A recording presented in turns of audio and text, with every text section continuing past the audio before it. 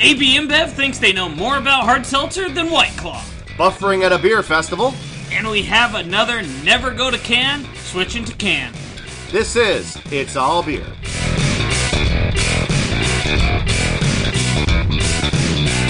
Welcome to It's All Beer. You think the regular news is depressing these days? Well, stay tuned because the same shit is happening, only it's happening to beer, so that makes it worse. I mean, beer's making regular news, so... I'm giving up trying to be funny with these anymore. I think we're going to start the show with some, existential depression, and then we'll move up from there. So, everything is the worst. Everything you love is dying, and let's talk about it. I'm Jeremy Jones. I'm Tyler Zimmerman. Apparently we're nihilist Arby's now. I thought it was a way... Look, people love nihilist Arby's. They used to. They may not like it anymore. They're like, it's too real now. No. Now everything he says is true. This is awful. Hey, Tyler, you brought us some cool beer. Yeah. First one, we got a couple here tonight. First one is the Bear from Off Color Brewing out of Chicago. It's a rye beer brewed with juniper berries and aged with wine barrel staves. It's interesting. So, I get the wine on it. It's got I get a little bit of that that fruity, almost, there's almost like a cab or a Syrah in the back. Yeah. You got this woody, caramelly malt. Mm-hmm. I mean, it's like an Old Bruin, but without the sourness. It's like if you took it's like the base beer for an Old Bruin before they soured it. Yeah. Or first thing kind of came to my mind was Old Ale, with Christmas tree, basically.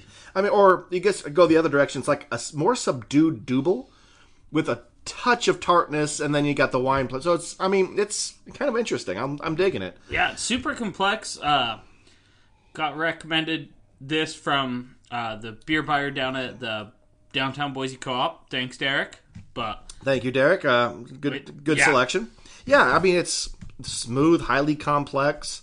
I'm curious to see what it does with a little bit of warmth on it. Well, keep holding it, keep cupping it in your hands like that, and we'll find out soon enough, I suppose. Yep. One point of thing, Jeremy and I, for the first time, I think, this whole podcast life, have worn the same beer shirt the same day. It was only a matter of time because, I think in the industry, you collect shirts, they just kind of... To be honest, my wardrobe now is jeans and a beer shirt. Yeah. And so half my wardrobe has been given to me. It's probably not the way an adult male should conduct himself, but it is the way I have chosen to. Fuck you, Dad. I have a real job. He's like, no, you don't. You just sell beer. Damn right. I'm essential. Woo! All right, Tyler, what do we got today? So, to start, we got a little bit of AB InBev thinks they're smarter than everyone else. I mean, they're definitely good at being bastards, better at being bastards than anybody else, but they've proven themselves more or less incompetent in every other sense. Tell us, what are they up to?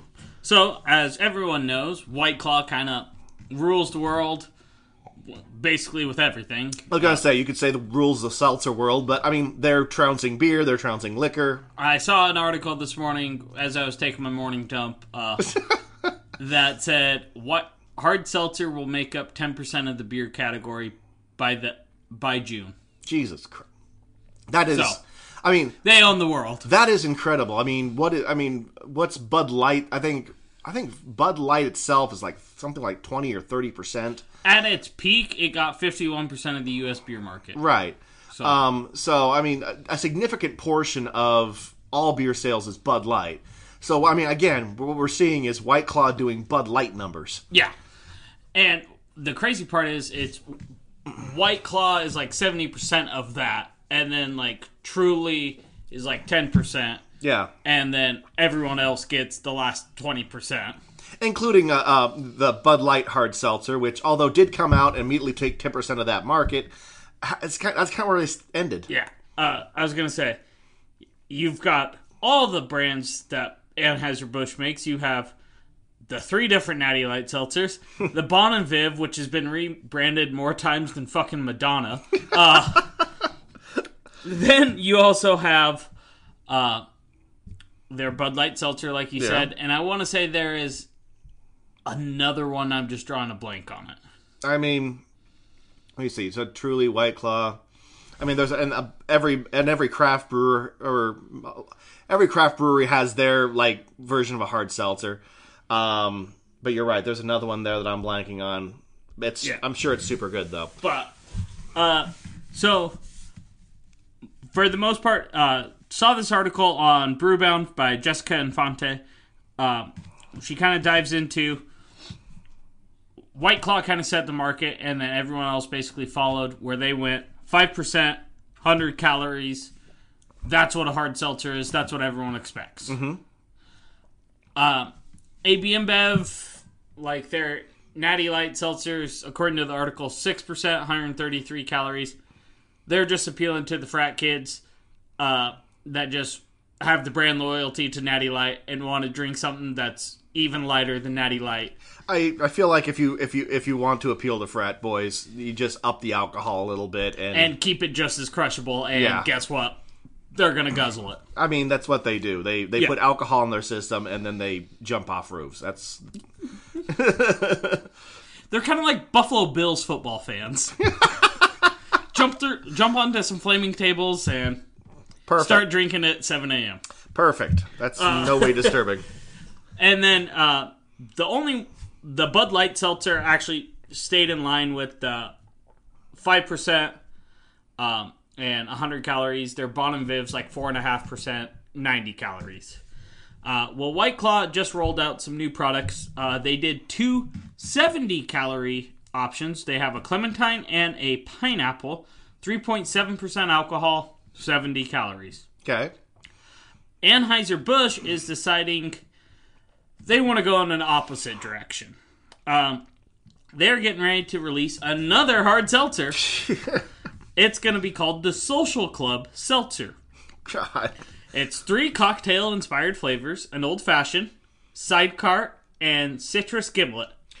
For those people who like want a cocktail, but made shittily. But I mean, not like a fresh one, like the one that like a little bit of the half a glass where the ice is melted and then bubbly. They want a bar mat shop, basically. Yeah. Okay. Cool. I don't see how that's bad at all. Which these are going to come in at a higher alcohol content and more calories, of course, because higher alcohol. Because that is where the calories for all these come from, is alcohol.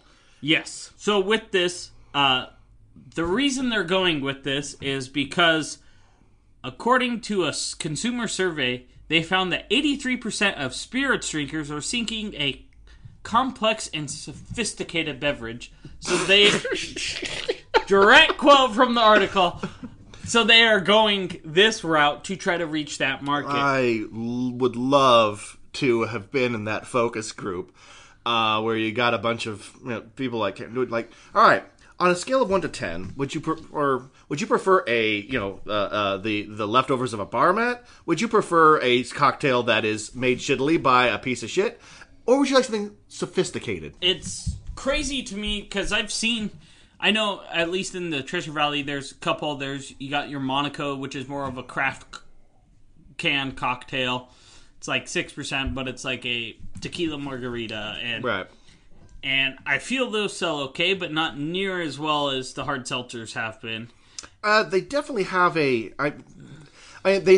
have a market, a separate but very loyal market. I mean, when those I was working at a grocery store when the pre-mixed cocktails started coming out in force. But I feel like hard seltzers back then weren't near as big. No, they were. I mean, you could almost say that at the time that these, they precursed it. Yeah, they were like, "Ooh, these are good," and then hard seltzers started really picking up and kind of stole their thunder. But yeah, and there's also Boozy, which is made by the same people that make 44 North here in Idaho. Yeah. And I've seen those, and I've talked to some people. They're like, they're okay. They just don't sell as good. Right. White Claw sells circles around it. So to me, I'm just like, does AB InBev just think that they can do it better? One, that they know something the rest of the people don't know, or are they just like, we're going to be different because that'll sell better and have no idea what the fuck they're getting into, and it's gonna flop. Well, like Bon and Viv has. Well, it looks like, I mean, to me, it looks like AB InBev's strategy is very much throw a bunch of shit at the wall and see if any of it sticks. So my guess is probably the latter, like, well, this is different. Let's just keep shoveling shit. And maybe it'll find a market, maybe it won't, but, you know, we're AB InBev, so we can dump millions of dollars down a black hole, and nobody really cares. Yeah. So I did find the alcohol percentage on it. It's going to be 7% and 150 calories. Good God. Which, significantly higher, especially than the normal, but compared to the 3.7% low-cal option that White Claw's offering, I think White Claw's going to just continue to pull away. And, I mean, they built they're a brand. They're the Band-Aid of the hard seltzer. Mm-hmm. I have heard people go, oh, I'll take a White Claw. Oh, it's this hard seltzer. Oh, same thing. The White Claw is becoming the Band-Aid. Becoming the generic term for a hard seltzer. Yeah. Oh, I'll take a truly White Claw, please. Mm-hmm. And I'm like, so I guess I don't get why AB InBev's almost over diversifying their hard seltzer portfolio, because they're kind of all over the board with gonna have a 7%, a 4.5%, a 5%, and a 6%. I mean, again, it kind of lends credence to my theory that it really is just shotgun effect. You know, they're like, just keep throwing the shit at the wall. Something's got to stick. But it's interesting because, as we talked about last week, AB InBev was actually killing a whole bunch of their of these kind of projects. Now, this is probably getting too close to the release date to kill it. And also, if you're gonna bet on something, bet on hard seltzer right now, because you know, why not? It would make sense they pull out of some of their stranger beer experiments, but yeah, if I'm an AB executive, it's already almost there. Like, fuck it, see if those idiots will drink that shit. Who knows? And I feel like AB InBev's bet on kind of weirder flavors than White Claw has, where White Claw's kind of done your typical, it's this fruit, it's your mango, it's your black cherry, it's your lime, it's your tangerine. Right. Where they've gone cranberry and lime, strawberry kiwi, mango and peach, like a clementine hibiscus, mango and cranberry, botanical and fruit options, pear, elderflower, a cactus lime, and I'm like, and then now you add these cocktail flavors in. I'm outside of the Bud Light seltzers, I think they're the ones with the most like normal, like, oh, here's a lemon, here's a lime, here's a strawberry, here's. Mm-hmm. So, I mean, it, again, sort of makes sense. Like, we'll see if we like throw, you know, extra flavors at them. See if that does it. Please somebody drink this shit. Anybody drink this shit. But we'll see kind of how this plays out. If I had to bet, I'm going to say White Claw keeps blowing up, and in the next 9-10 months, AB InBev releases another line of hard seltzers at the 3.770. All right, that's your prediction. Or I could see like 4% and like 80. I guess my prediction is this is the last we ever hear about it. They experiment with it for a while, it flops, and then it goes away. But, you know, as all our listeners know, we're great at predictions with this Deadpool. So if that's any indication, buy a bunch of AB InBev stock, because this thing's about to go absolutely berserk. Just go ahead. I mean, this is about to be the biggest thing since fucking White Claw.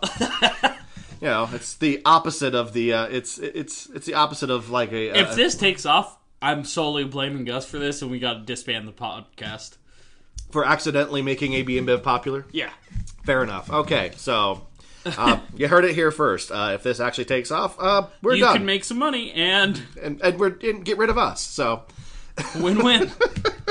Just cut us in a little bit of money. What do we got next, Jeremy? All right. Craft beer festival news now. They're all canceled. The end. That was it. Actually, so I just saw something on Facebook that like someone just created an event for a craft beer festival out in Caldwell on June 20th. And I think they're like planning on it happening, and I'm like, that is a fucking terrible idea. I feel like most of 2C right now is like, yeah, no, this thing's not real. We flattened the curve. That means this is cured 100%. Let's go back to normal life. Let's rage.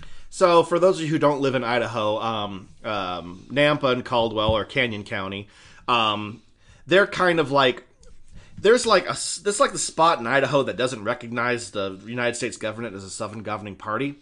It's like that's northern Idaho, Jeremy. Fair enough. It's like for Los Angeles, the Inland Empire, except for more so. Kind of hit it on for like, you know, for Houston and San Antonio, it's the rest of Texas. They're like, science, that's fake news. For, you know, any spot, if you have a state and there's a part of your state you just chop off the end and end with Tucky, you know, Pennsyltucky, Montucky. Yeah, if there's a spot in your state that you just add Tucky to, it's that. I think you get the idea. I'm trying to figure out how to add Tucky to Nampa and Caldwell. No Tucky? I don't think you have to. I think 2C says it all. Anyway, no, there actually is some news on the craft beer festival front, and not just that, you know, that rural Idaho is going to be the next big hotspot for the plague. We'll keep you posted if that beer festival does go. But no, it's pretty well known that the big beer festivals you know and love are pretty much DOA. The BA had to cancel 3 of their biggest events this year, including the Craft Brewers Conference in San Antonio, the Savor Beer and Food Festival in DC, and HomebrewCon in Nashville. And so far, it has cost the BA half of their 2019 revenue. Oh, and I will be surprised if the Great American Beer Festival, GABF, goes on in October. That's on my list. I mean, so right now they still have it on, but they are preparing to have to do away with the actual festival itself and only do the beer competition, which is, you know, it's a bit like going to a massage parlor and only getting an awkward handy in the lobby. I mean, it's why you went, but you're missing a lot of the experience. Unless you're Robert Kraft, then you got a real good one. And of course, as you mentioned, Tyler, a week or two ago, Oktoberfest, probably the world's biggest beer festival, is canceled. Yep. And then all the small ones in between. Which sort of makes sense when you think about it, because, I mean, without a vaccine, beer festivals just seem, you know, even if you get to a point where, like, other gatherings can start happening, even smaller, you know, even up to, like, 100 people, a beer festival just seems really risky. If you think about how most of them work, you got a little drinking from other people's cups. You got a little glass, and you hand it to somebody who then, you know, pours it into, pours a little sample and hands it back to you. I mean, you could probably do that in a way that's hygienic, but it's, you know, with my new, like, slightly, like, germaphobe eyes that I've kind of crafted over the last couple of months, all of a sudden, like, a lot of that's going, ew. Or people going, dude, you need to try this beer. Yeah. Don't waste a token, try it out of my cup. Yeah. And before you're like, fuck it, it's beer. I mean, the answer is, I guess you buy a whole lot of, like, little Dixie cups, and you have to do it that way, which is possibly how a beer festival could happen, but all the turtles right now were like, fuck you guys.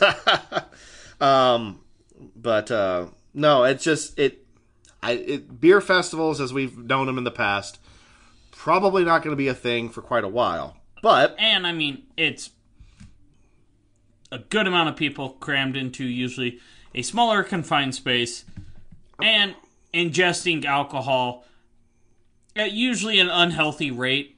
So it's really just shooting the immune system right there. And not to mention at a certain blood alcohol level, any like semblance you had about social distancing and any other like I should not do that goes away, and you're like hugging people and eating asshole in the parking lot. Tyler, do you have something you need to tell us? No, that was a Buffalo Bills reference. I'm on a sports reference kick right now. How bad do you miss sports right now? So much. I started playing like sports video games on my phone. I'm jonesing for it. I almost watched Korean baseball the other day. And tell me how you felt about yourself at that moment. I was like, it's live sports. The good news is, a few of them are moving online in kind of a virtual setting. We talked a couple weeks ago about a Colorado Craft Beer Festival that was less a festival and more of an opportunity to give somebody money while you take a picture of yourself drinking beer. Going back to the massage parlor example. It'd be like jerking off and just letting them watch you. And then paying them for the hand job. I like pretty much, yeah. It's like jerking off and then paying somebody for the privilege, yeah. You're right, thanks for the room. And the support. Not even just, you're just in the parking lot just, well, this kind of sucked. That'll be $5, please. Hey, Oregon's doing drive-through strip clubs right now. Really? I want to go to there. Yeah, Portland. Drive-through strip club. Of course Portland's doing it. And Portland, I feel, gets shit on because everyone's like, oh, Vegas has the best strippers. No. Portland, way better. Killer food in there. And I'm like, everyone just shits on it because they're like, it's Portland. 100%. They're much better setting, much better everything else in Vegas, cheaper, and you know the ability to see tits that weren't like crafted in a lab, which I'm a fan. I mean, boobs are boobs. Fair. I mean, it may state a preference. I'll take whatever's on tap. They're a bit like beer that way. Fake tits get fake money though. That's why you throw Monopoly money. Wow, this got off of the... Anyway. Tyler, God, my mom's not listening. Hi, Tyler's mom, and you know what your son is, and you should be ashamed of yourself. Anyway, the Oklahoma Craft Beer Summit came up with a kind of a cool idea. This is actually happening this week, starting May 15th, which is yesterday as of right now. It's completely sold out. But what you could have done is buy a ticket. They send you a collection of 24 beers to sample. And then you can log on and listen to guided tastings, panel discussions, discussions about beer style, beer industry geekery. It's all on Zoom calls. But essentially you kind of get all the experience of like a little conference in that you get to taste a bunch of beers. You get to listen to beer geeks pontificate about utter nonsense and who are a little more intelligent than Jeremy and I. Quite a bit more. And if you slam them all in one go, you could also get blisteringly drunk and pass out in your lawn. Plus, with the added bonus of not having pants on. Exactly. So there is an upside to this. So when you wake up with morning wood, the neighbors get a show. Plus, you're aerating your lawn. So. This podcast is getting real blue in a big hurry. We're running low on news stories, guys.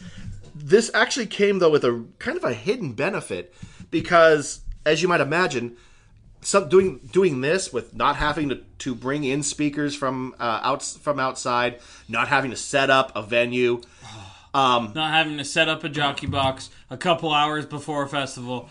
Then deal with all the drunk people during the festival, and then tear down, get back to the brewery, clean everything, and then finally go home after working for like 13 hours.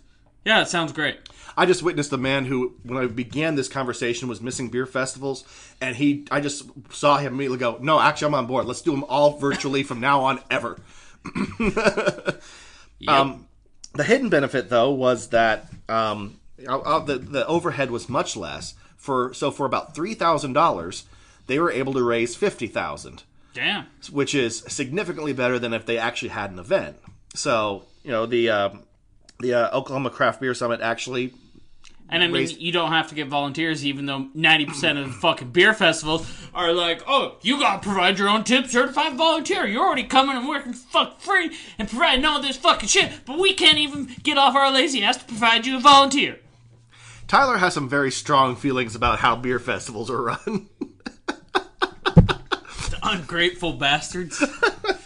Some are great. Some do an awesome job. Others are like, let's put on a beer festival. It'll make so much money. And they were like, that's a lot of work. We don't want to do that. You guys should do it for us. Untapped is moving their big beer festival online. And they're doing roughly the same thing, although they have two different experiences. For about $90, they'll ship you 11 beers. At which point in time you can... they'll ship you 11 beers. You can access all their virtual panels. You get a $10 gift card for merchandise, and for Halftime Beverages is one of their retail sponsors. Or you can pick kickback for $15 and just buy your own beer and watch the virtual panels. That's not bad. I like that option because it, like, if you want to be drinking the same thing everyone else is, and you may not have access to a lot of those beers, it gives you the option to get some new beers you may not have tried, get a further in-depth breakdown. But if you just want to try to learn a little more about beer, have fun, relax, you don't care, and drink your 6-pack of whatever beer you love to crush, awesome.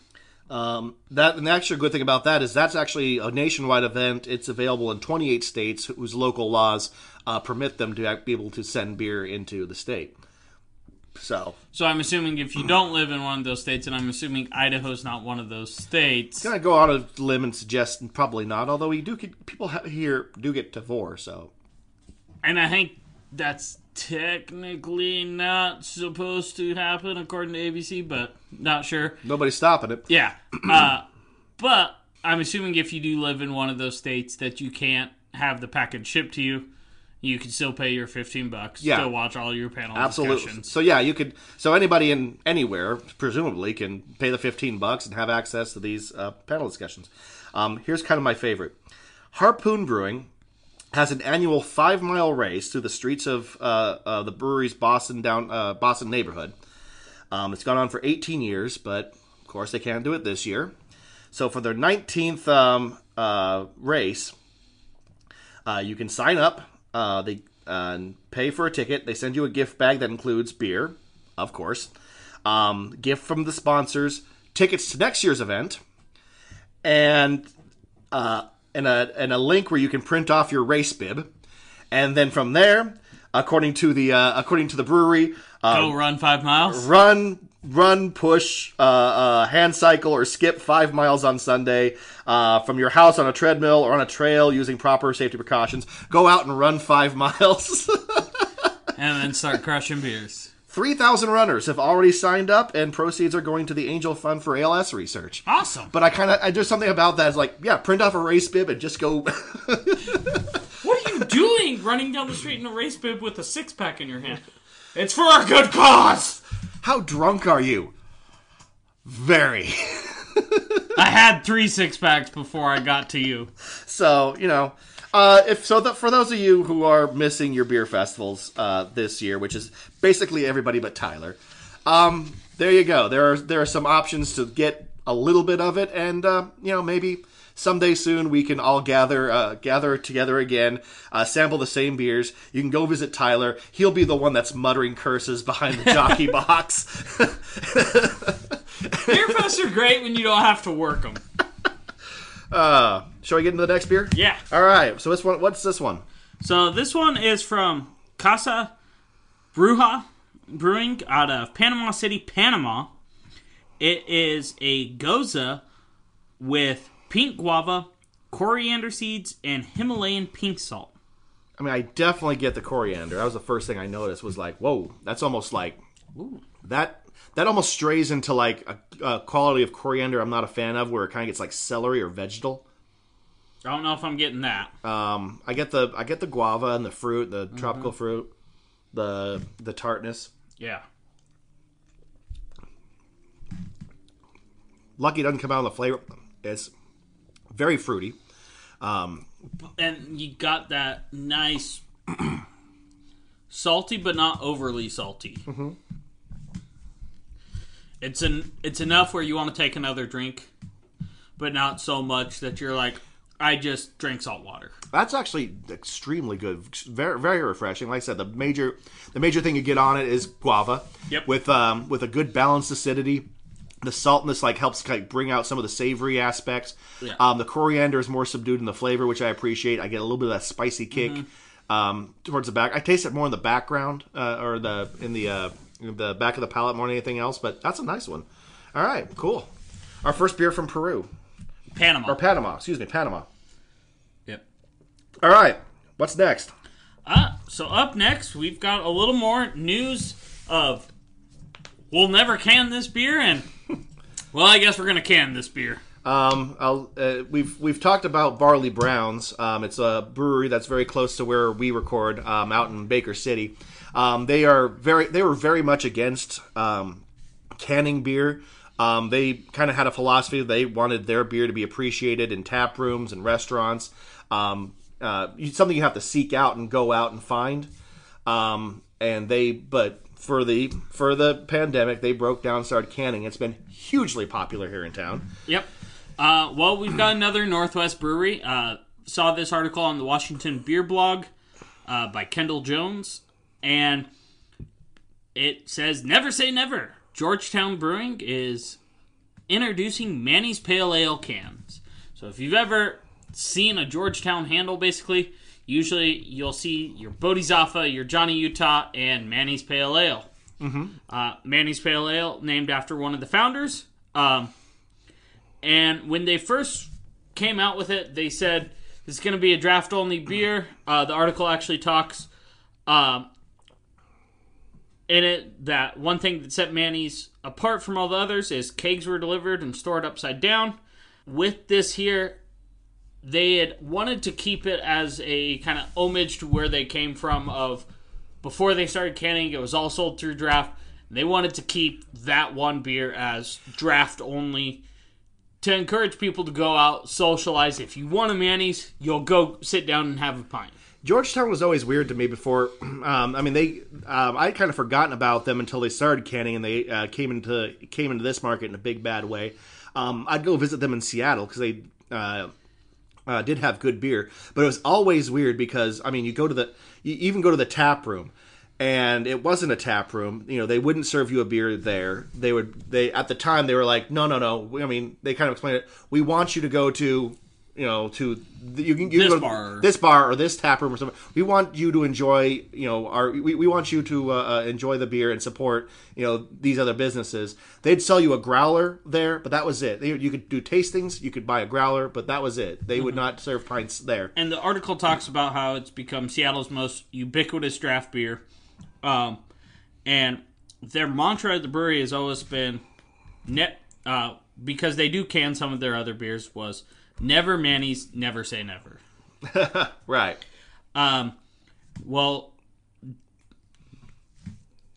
fast forward to the time of COVID-19 and a global pandemic.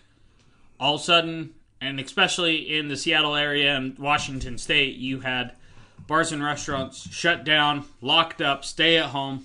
Washington got hit especially hard, yes. And so they sat there and decided, I think this time we do Manny's in a can, just so we're not sitting there dumping it down the drain. This is going to be a limited release, expected to last 6 weeks. Oh, damn. And all the proceeds of the sales of Manny's Cannies will benefit a number of local nonprofit organizations, all geared towards supporting pandemic-impacted workers in the food and beverage industry. With this here, a couple of the places that they are going to be actually supporting with this is donations will be made to Big Table in Seattle and Spokane, the Plate Fund, We Are Yakima Fund, and other nonprofit organizations in Washington State. They talked about how it can be kind of a bitch to get a new can launched. I'll bet. And especially during this time. Well, especially because you still have to, assuming they're sending it out of state, you have to get the label approved by the TTP, which they may not be doing. And from everything in the article, it looks like it's only going to be in Washington State. It says Manny's Pale Ale should be available at the brewery beginning Saturday, May 23rd, and available in Washington stores after Wednesday, May 27th. But at least that way you don't have to bother with the TTP. Yep.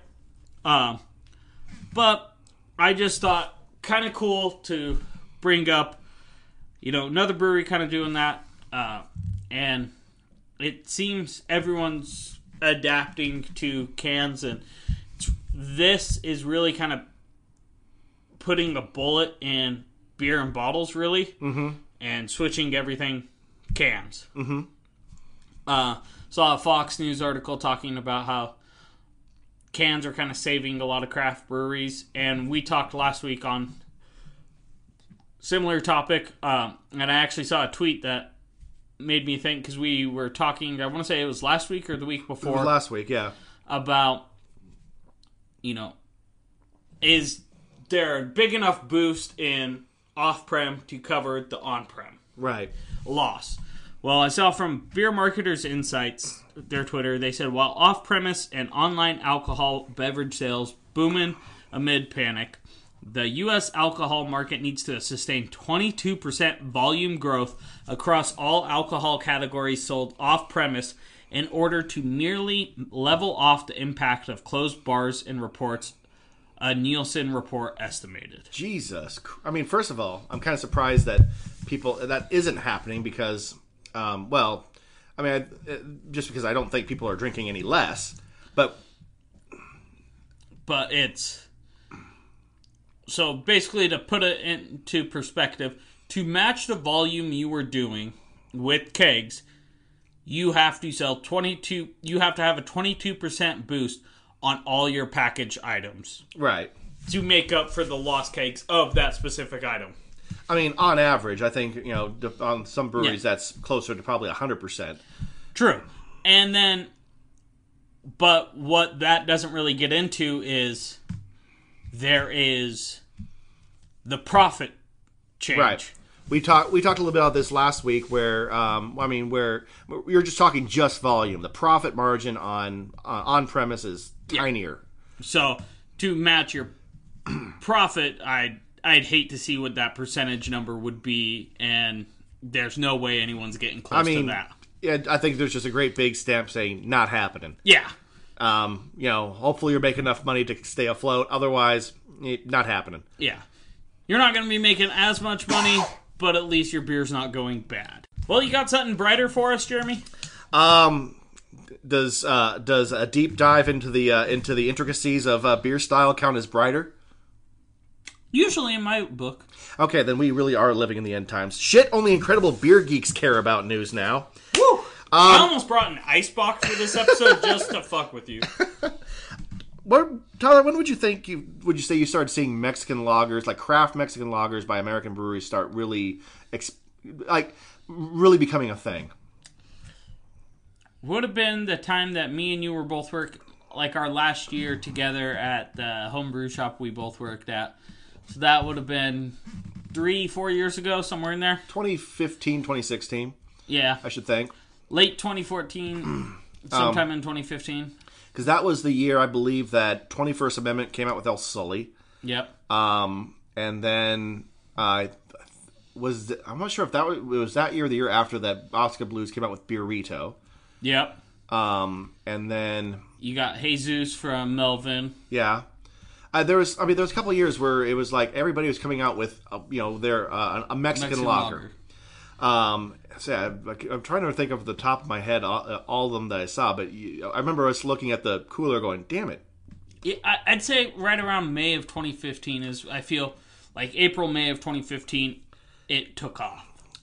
Because, we were just looking at going, Jesus, everybody's doing a Mexican lager now. So because I remember stopping at a bar on a Cinco de Mayo, and all of a sudden it's this craft Mexican lager. And I'm like... And the crazy part was, some were Vienna lagers, some were just light lagers, and some had fruit added to it, some were just branded as a Mexican lager, and I'm like, what does it mean? I mean, you've hit upon the point is that, okay, what exactly is a Mexican lager? I found it interesting for a while as a beer judge, especially when this was really taking off, that Mexican lager had no style guideline. There was nothing in the BJCP about what a Mexican style lager was. There to this day, checked it out today. GABF guidelines do not mention Mexican lager or Mexican amber lager or anything. The best you can ever find is International Pale Lager, International Amber Lager, which is where your Vienna lager. But here's the thing. For a while, like Negro Modelo or Modelo Negra, as I think it's called now, was classified as Vienna lager, but they have since switched it to International Amber Lager because they started adding corn. And then, like the Dos Equis Amber is an amber lager. But really, you see a lot of brands like advertising Mexican lager or Mexican style lager. So what the big question was? What is this style that doesn't seem to have a style? G.T. Wharton wrote this piece. Can I throw in a little, like, at least from my perspective, what my guess would be? Go for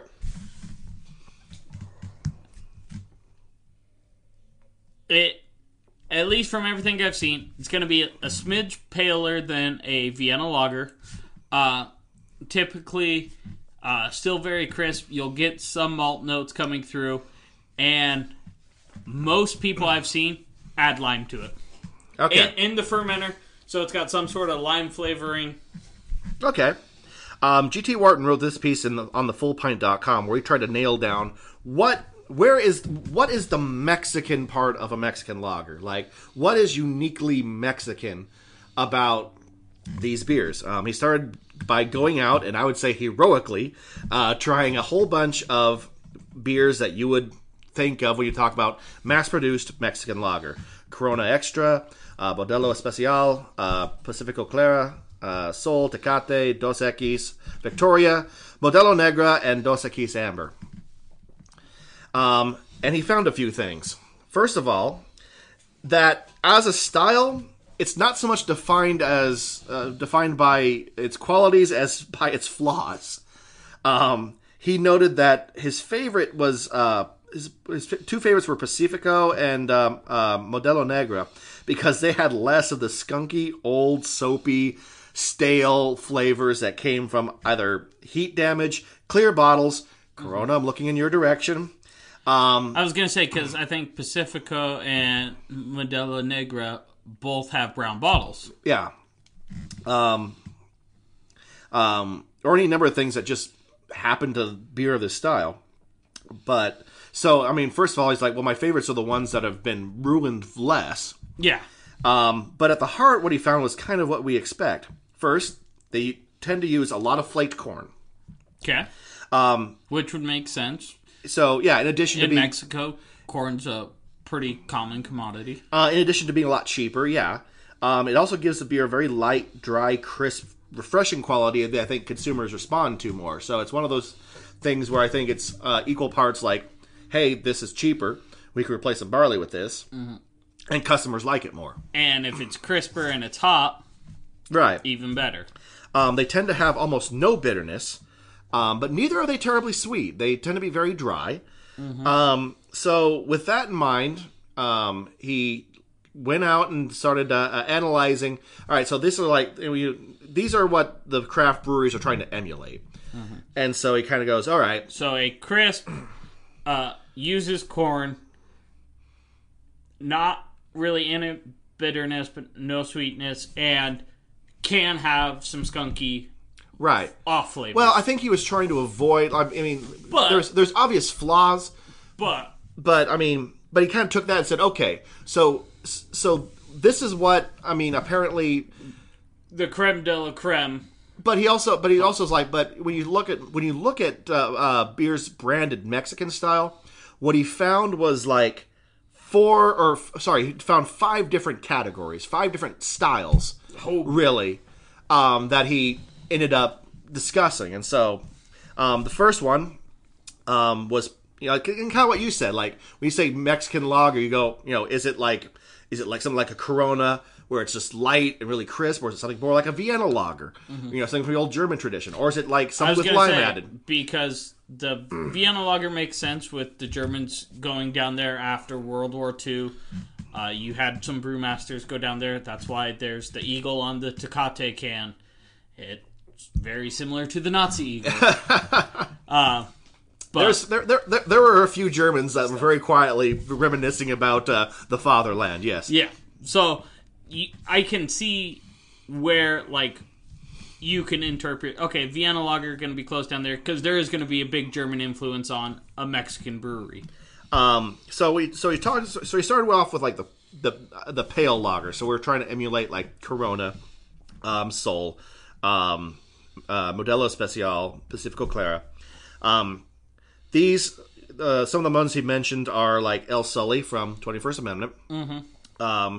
I would put Mother Earth's latest one, Tierra Madre, kind of in this category. I've heard, and I don't know if you have this in any categories, but the new Stone one, the Los something, it's got a luchador mask on it. I mentioned there is a stone beer in here, although it's in a different. It's a new one. I haven't tried it. Okay. I've seen it at a couple stores. It might be. But. And also Freem's Mexican lager. Okay. He sampled a lot of these American craft examples, and they were trying to replicate something like those. Without going, I mean, he broke it down really granular, and if you are really interested in this shit, I'd invite you to go look at the article. I'm gonna kind of breeze through it because it gets it gets deep. It gets super geeky. The overall idea is that what he found was, first of all, they're generally better than their Mexican counterparts because they're not being mishandled on the way up, way north. Yeah, it's not being shipped through unrefrigerated trucks. And American craft beer, craft beer, they tend to care about their product. Yeah. Not saying that Corona doesn't. No, actually, that's actually what I'm saying. I'm saying Corona cares. You put it in a fucking clear bottle. If you put your beer in a clear bottle, you don't care, which is weird for me to say because my strange, I think every beer geek has their domestic or their mass produced go to beer, and mine actually is Modelo Especial. Okay, I can do Modelo Especial, but it's got to be in the can. 100%. But my go-to would be Coors Banquet. About once a year, I will go get a 24 rack of Modelo Especial and crush that. Occasionally, I'll rock some Pacifico if I'm really feeling it or out of cookout. It seems like there was one brew session where I was completely out of beer. Is the one of the hottest weeks of summer. I was brewing in my garage, and like I said, completely out of beer. And you can't brew beer without drinking beer because you anger the beer gods. So I went to the nearest grocery store, bought a 20 rack of Especial, and was just drinking that because it goes down like water, and I'm thirsty because it's 110. And you're standing by a fucking burner. And the end of that day gets real fuzzy. Because apparently, even with Modelo, if you drink 15 of them in a sitting... You're gonna get standing up's hard. You're gonna get shit hammered. But he found out that he found they were essentially better. But otherwise, the obvious quality that each of them had was the introduction of corn. Maybe more corn than others, but as we know, corn is not a Mexican specific ingredient. No. Your cream ales can have corn. Ask Budweiser. Miller famously uses corn in their in their product. So the American versions were more bitter, and especially he mentioned that Freem's Mexican lager could be easily classified as a pilsner. Yeah. El Soli uses a mix of grains, which gives it a more fuller, complex malt profile, which I vaguely remember. It's been a while since I had an El Soli. Yeah. But, I remember it having It's got sea salt in it, too, didn't it? Not to my knowledge. For some reason, I thought it had, sea salt and lime in it, but I could be wrong. But, you kind of look at that but as you hit upon, cream ale, and Miller, mm-hmm. There's nothing inherently unique about using corn to lighten up a lager, and so hence really no need for a separate category outside of International Pale Lager or Pilsner or International Amber Lager, right? well, I mean, get into amber lager. So that's category number 2, where he started. This is where it gets a little bit weird because, as you mentioned, so the Vienna lager. One of my favorite styles. It's a beautiful style. Is essentially dead in its native homeland, although it's being gradually reawakened by American craft beer. Although it really hasn't taken off huge. It picked up. I feel when the Mexican lager started blowing up, and then it's kind of died off a little. Well, and that's what Wharton posits is that how many craft breweries did a Vienna lager and branded it as and didn't move. They put a Mexican sounding name on it, and suddenly it's blowing out the doors. No, I mean, then there's some history for that because, as you mentioned, German brewers brought that down. Modelo Negra for the longest time was the last remaining Vienna lager, but they started adding corn to it. Which takes it right off the Vienna lager category list. Makes it more like a Kentucky Common. Yeah, or I mean, it's listed. I think, if I'm not mistaken, it's like a prime example of an international amber lager. Dos Equis is, according to the website, a German style Dunkel. Oh. But I mean, while there were once, I think, good examples of these archaic styles. I mean, very German tradition. Through the years, they've been, I guess, could you call it Mexicanized by adding corn? Spanglished. Yeah, but the weird thing is that the American interpretations of these amber lagers don't use corn at all. Are more in line with the traditional Vienna lager. So take Beerito from Oscar Blues. Delicious beer. No longer available, apparently. Yeah, I kind of missed that. It was amber in color. But they didn't use any corn. And there's actually some evidence that, I mean, for example, Dos Equis may not actually use corn. They say they use a blend of, quote, unmalted cereal grains. Okay. So could be corn, could be oats, wheat. Could be wheat. Yeah. So at AleSmith Sublime doesn't use any corn at all, which, if the thing that makes it Mexican is corn, well, then you've got this whole category that are more in line with the German styles. And I want to say Ska did a Mexican lager that was more Vienna lager in style, but so I mean, if you're again, what is the Mexican part of this? There really isn't. What you have was German traditional lagers that were altered over time and taste and everything else. But if you're but they're mirroring some big Mexican brewing conglomerates. Yeah. And they basically just said, "Oh, we don't want to do a Corona, but we want to do a Modelo Negra." Yeah. But we don't want to add corn, so we're going to do it more in line with what it used to be. Or they didn't even realize I added corn. Or that. And so they were because I don't know if I would have known unless you just said. Or I mean, he posits, you made a Vienna lager that you liked, no one else did, and you're like, screw it, call it Beerito and watch it fly off the shelves. Holy shit, that worked! Oh god, these people are dumb. Make more of that. The third category. Just gotta put a borderline racist name on it, and white people dig that shit up. Third category is a lager with salted lime. So there are a couple of beers that basically replicate kind of beer cocktails that people make to pretty much make a skunky, awful bottle of Corona drinkable. Where you add lime, add salt. Los Locos from Epic comes to mind. Mm-hmm. I think that's the one I was thinking of instead of El Soli. Belching Beaver has theirs. Great Lakes, Flying Dog. Mm-hmm. Stone, it mentions that one. I forget which one it was, but the writer was not impressed. He basically compared all these attempts by all these very good breweries as an expensive version of a shitty beer with lime in it. Mm-hmm. He actually went so far as to compare Belching Beavers, not Buenos Tiempos, but another one they came out with lime. He basically, they used dehydrated lime juice, so the lime was really overpowering. And he compared it to Bud Light Lime, which... Ooh. Methinks them fighting words. Yeah. Not had this beer. Kind of want to try it. But I mean, Belching Beaver, I like them. They tend to go overboard. They tend to go sweet. And I could see them coming out with something that's like, yeah, that basically tastes like, expensive lime juice. But yeah, it's less a, is it, you kind of go back. Is it is that the Mexican part? Is like the doctoring up of a craft beer or doctoring up of a crappy beer and then just the craft beer replication by adding lime and salt?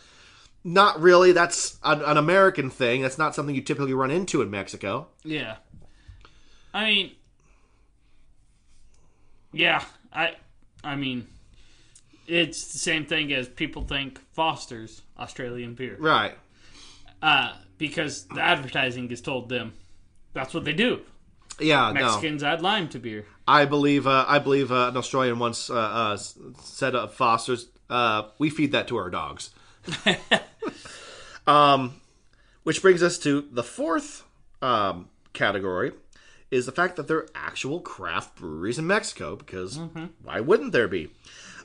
He went out to find if there was like a Mexican craft culture that was like somehow different from American craft culture. He tried a Vienna lager from Cervecería de Colma Cinco. I'm so sorry if you speak Spanish and you're listening to me try to say this. I'm going to give it one more shot. Fucking butcher this shit. Cervecería de Colmillas Cincos is the name of the brewery. It's their Vienna lager, which follows a pretty strict interpretation of a Vienna lager, which means, ironically, no corn.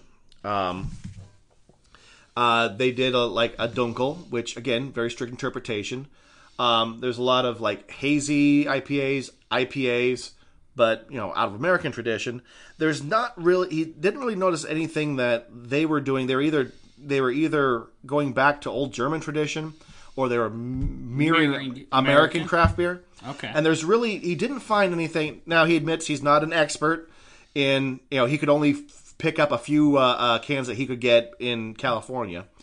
So he said, basically, don't send me your letters. I really, I didn't go down to Mexico. I didn't go down to Mexico. He basically said, this is the best I can tell from, I can get here and then like an afternoon in Tijuana. Which, that's how you get herpes. From a donkey. But he says, there really wasn't anything that made it unique. There wasn't an ingredient or anything that made it uniquely Mexican, in that sense. And so that brings us to the fifth category. Generally, a Mexican-inspired beer. Think Chocovesa from Stone. Again, Belching Beaver's Viva la Beaver. Dogfish Head Sea Quench, he mentions. Really? Any of the beers that kind of emulate a margarita. Okay. So you got a few of them. Sea Quench is the first one that comes to mind. But there's a few that you like. They're kind of like a beer version of a margarita. Yeah.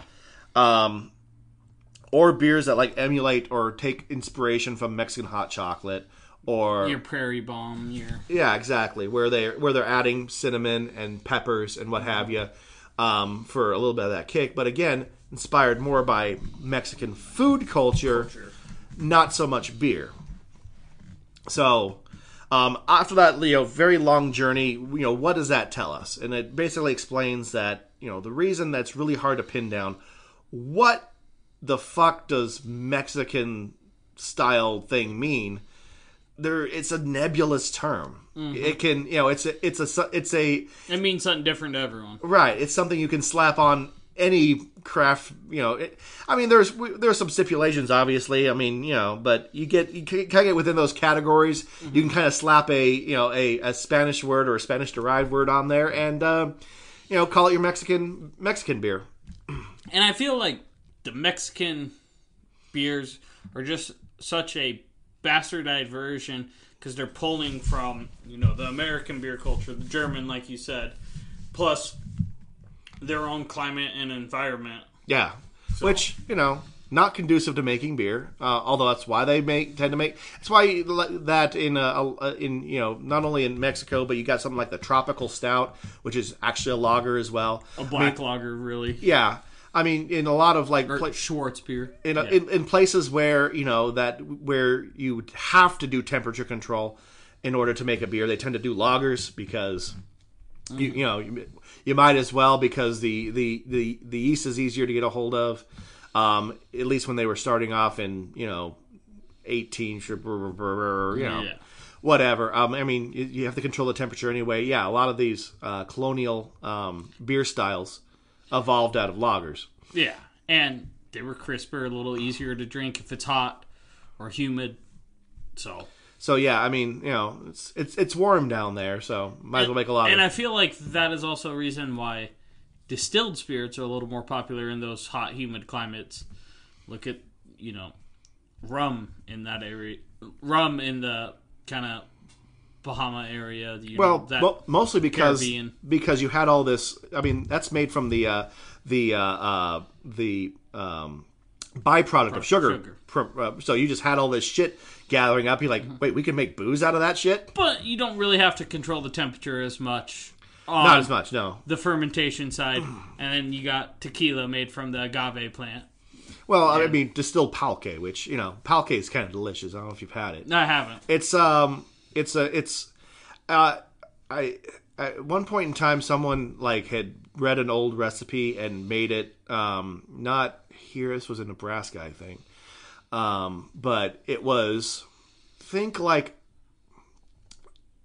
you could kind of get some of the idea of tequila on it, but it was sour for a start. It was quite tart. Because traditionally you use spontaneous fermentation. So it'd be like a sourdough starter. So now he actually pitched some sour, a sour mix, but to replicate a Brettanomyces lactobacillus mix. I'm not sure. I mean, at that point in time, I remember. I think he told me, but I wasn't savvy enough to remember what the fuck it was. But it was sour. It had, you kind of go in the background, you kind of get that kind of warm tequila flavor, with a little bit of fruitiness. I remember a little bit of orange or something on it. It was different. I mean, would I drink tons of it? No, but I could see this is okay. Can we distill this into tequila? Yeah, perfect.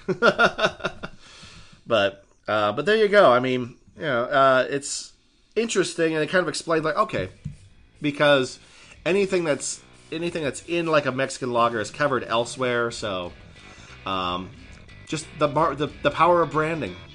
Yeah, and and of course, Mexican lagers are just known for being those light, highly crushable, beach beers, and so why not? All you need to do is make an incredibly crushable beer, and there you are. Sweet. All right, Tyler. Anything else today? We'll be taking a little bit of a break here for a couple weeks. I'm in the process of buying a house, so... By the way, congratulations on that. Yeah, he's, after we've actually just trashed Canyon County, where are you moving, Tyler? I'm moving out to Nampa, so, yeah. Hoisted on your own petard. Yeah. Didn't saw that coming. So, but anyway, yes, congratulations. We are going to take a couple of weeks off to, give you time to move into your house and heck, maybe let some news build up so it's not just beer laws that suck and everything is terrible. Yep. But anyway, all right. Well, this has been It's All Beer. As always, you can find the stories that we use to put this together on our Twitter account. It's at It's All Beer 1. We got a Facebook page, Instagram. You can see us very cutely wearing the same shirt today. And you can send us stories via email. It's allbeer@gmail.com. Jesus H Christ, why can't I get that out? And finally, for as much as leave us if you're listening to us and you haven't left us a rating, do so, because Tyler's a sensitive boy, and needs a little bit of encouragement now and again. Occasionally, that's how I get through beer festivals. Just the occasional person coming up to you like, "It's okay, Tyler. It's fine. You're doing a good job." I'm like, "Thank you. Thank you very much, you kind soul." All right, well, that'll be all from us. I'm Jeremy Jones. I'm Tyler Zimmerman. I'm going to a beer festival. Have fun.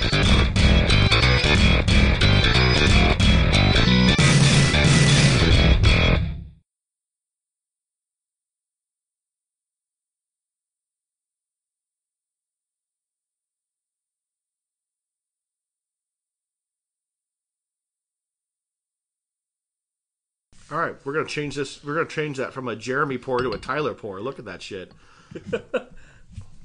I'll take a picture of it and post it, and Renee will say, "Look, it's a Jeremy pour." Fuck you, Renee. That's going on the end of the episode. That's the Easter egg.